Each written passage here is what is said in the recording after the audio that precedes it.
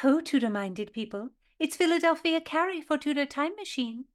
The word I share with you this week is boyar. And yet, even as I share it, I must confess that I believe that you, dear Ningles, shall have very little cause to use it, for boyar is a word for nobility, and so few who give ear to me are nobles. This makes my heart heavy. I wonder to myself, must you prepare your own food? Must you lace your own drawers? I cannot think what you endure. And this word is not for English nobility. No, it may surprise you to learn that other countries also have nobility. It is true. You surely know there is a king of Spain and also of France, and some other countries whose names do not come to mind. This word is used in a country that is very far from England called Russia. In Russia, their nobility of high rank are called boyars, and at the tip-top of the nobility is a man who is called the Tsar. Imagine this. Even though Russia is across land and sea, the Tsar had heard tell of my Gloriana, Elizabeth. Oh, she is the sun. This Tsar's nom de plume was Ivan, or perhaps you have heard Ivan the Terrible. He once desired to marry my dear queen, but we know that our good Queen Bess was clever as an apothecary when it came to marriage. She created scents sweet as a pomander, but if you tasted, it was bitter herbs. Boyar. How now, Tudor Files? What think you?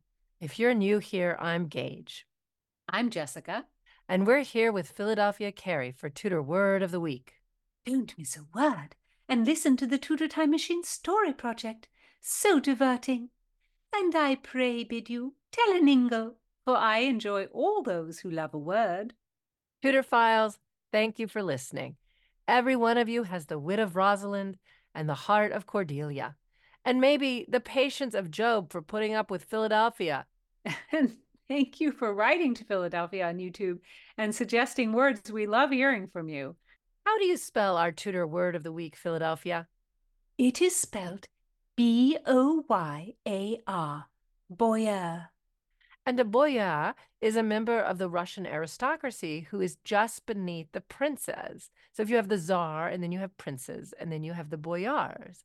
And similar to the English nobility, the Russian aristocracy gained influence and land if they served the sovereign well and he was pleased with what they did, then he would grant them lands and titles. Indeed, and the country of Russia in my time was not as I have seen it drawn on your maps. It was but a small portion of that land. So Ivan was crowned the Tsar of all Russia at 16 years old, and he almost immediately got married, but then he had many wives, rather like King Henry VIII. He didn't have 6 wives, though, did he? 6 or 8. Historians are not quite sure. Ivan married his first wife in 1547, just 2 weeks after he was crowned. And that's about 10 years before Elizabeth ascends the throne. And like Henry, it seems like Ivan really loved his first wife, Anastasia Romanova, who did have children, 5 of them, unlike Catherine of Aragon, who only, of course, had 1 living child. And everyone seems to think she had a kind of calming influence over Ivan, and that at that time he genuinely wanted to improve life for his subjects. He imported the first printing press, and he formed a parliament of boyars. And Ivan and Anastasia were married for 13 years. And as history tells it, we don't know, but it was a pretty happy marriage. And Anastasia Romanova is the great, great, great, great, great aunt of the Romanov family that ultimately dies in the Russian Revolution. So that just shows you 1% then, 1% later. Yeah. So, and unfortunately for the people of Russia, Anastasia dies early. And some say she dies because of poisoning, but other people say she died of illness. It's very difficult to know. But after she died, Ivan becomes really paranoid about attacks on his life, and he becomes much more angry and volatile. And then he married another woman. And Gage and I just want to put it out there that our Russian pronunciation is subpar. So please excuse us as we wade through these names. The next wife was named Maria Temruvka, and they had a 4-year marriage that ended with her supposedly being poisoned. So some said she was poisoned by the nobles, but others said it was the boyars. Then Marfa Sobankina, again, pardon my Russian, in 1571, who seems to have died by poisoning just days after the marriage. A court of dissemblers and all a hugger-mugger. 3 Tsarinas to die of poisonings. It sounds like the end of Hamlet. How can it be? Poisoning at the time was considered the classy way of getting rid of someone. There were even well-known poisoners who were considered good at it. They were considered artists. And I actually don't know what it means to be good at poisoning. Does it mean the death was quick? Does it mean the death looked like a disease? Does it mean the death was slow and painful? Anyway, the death of the third Tsarina was apparently not what Ivan wanted, and he was not happy about it. And he executed quite a few people in response to her death, and some he executed by impaling them. Oh my gosh. Then he married Anna Kolovaskia, who was sent to a convent for not having children, because while Ivan already had children, as we said, he wanted more children. You can never have too many children for these guys. And then another Anna, Anna Vasilchaikova, who was also sent to a convent. And I have to say, these men are determined to be married because Ivan marries again. How does he convince these women to marry him? It just seems like they would try to find a way to get out of it. Do you think he uses a sweet tongue and fubbery? Indeed not. He announces that I am Tsar. Marry me, and these ladies must.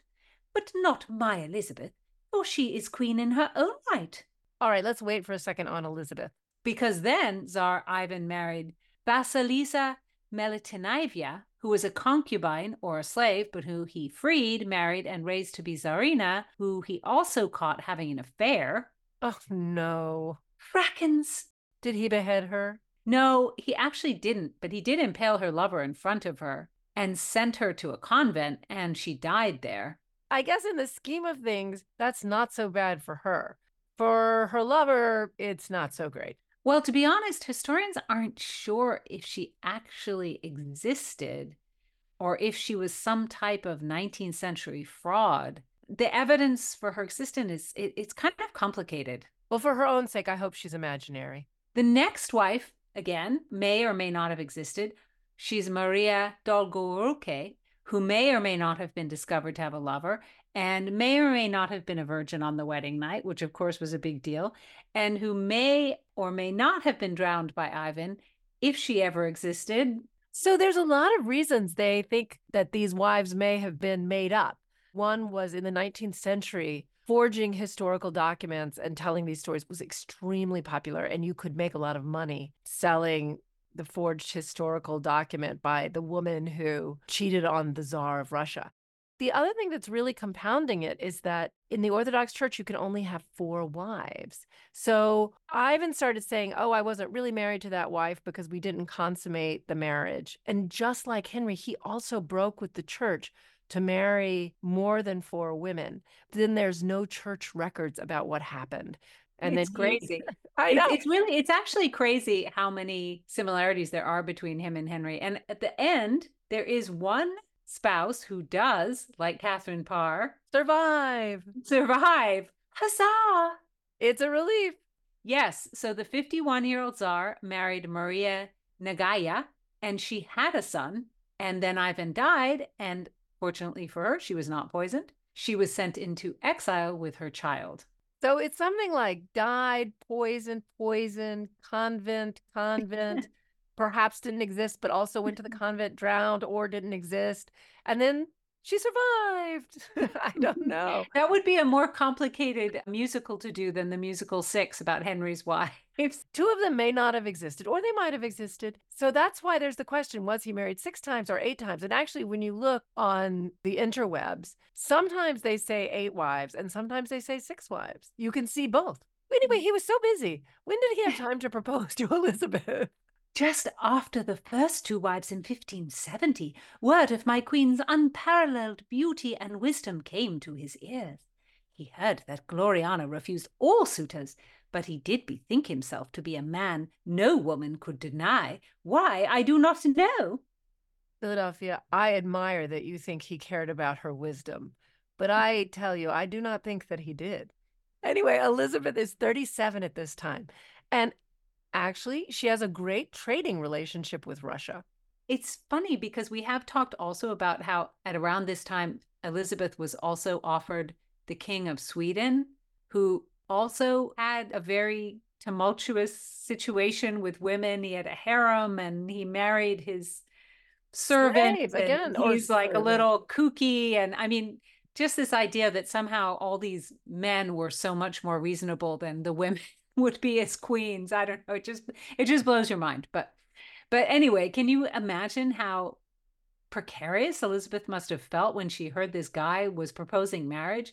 Both the first wives had suspicious deaths, and she has her own situation with her memories of her mother being killed. But I'm sure she was thinking, I want to maintain good trade relations, but I really do not want to marry this man.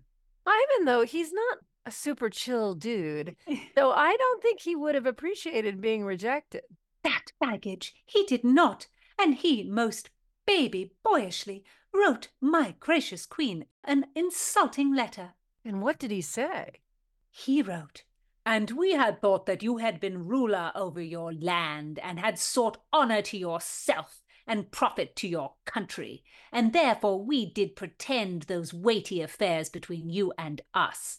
But now we perceive that there be other men that do rule, and not men, but boyars and merchants, the which seek not the wealth and honour of our majesties, but they seek their own profit of merchandise, and you flow in your maidenly estate like a maid. Ivan says that he pretended that Elizabeth was in charge. I'm sure to like not ruffle her feathers because he's so reasonable. But the whole time, who he thinks was really in charge. Merchants and other nobles, boyars running the country. It's so insulting. I mean, and the flow in your maidenly estate like a maid, like blah. Because you're a virgin, you can't think straight, you know? I'm sure he's not the first ruler to say that Elizabeth didn't rule her own country. It's so cowardly. He should be called Ivan the Dastard. The miscreant is too rude to my queen. And our court has none of these Russian boyars. We have dukes and duchesses, marquis and marchioness, earls and countesses, viscount and viscountess, baron and baroness. My own dear father was an earl. Did I say so before? This Tsar, who I do hate, has watered his wit with his own piss and murdered it. Well said, Philadelphia. Oh, Ningle Gage, I cannot contain my wit. Well, it's no surprise that Elizabeth did not make a marriage with him. Obviously, she didn't really want to get married, and it kept everyone guessing. But she was very savvy. And Queen Elizabeth and Tsar Ivan did continue to have trade and diplomatic relations forever, for the rest of her reign. That was the Elizabethan way. Give heed, Tudorphiles.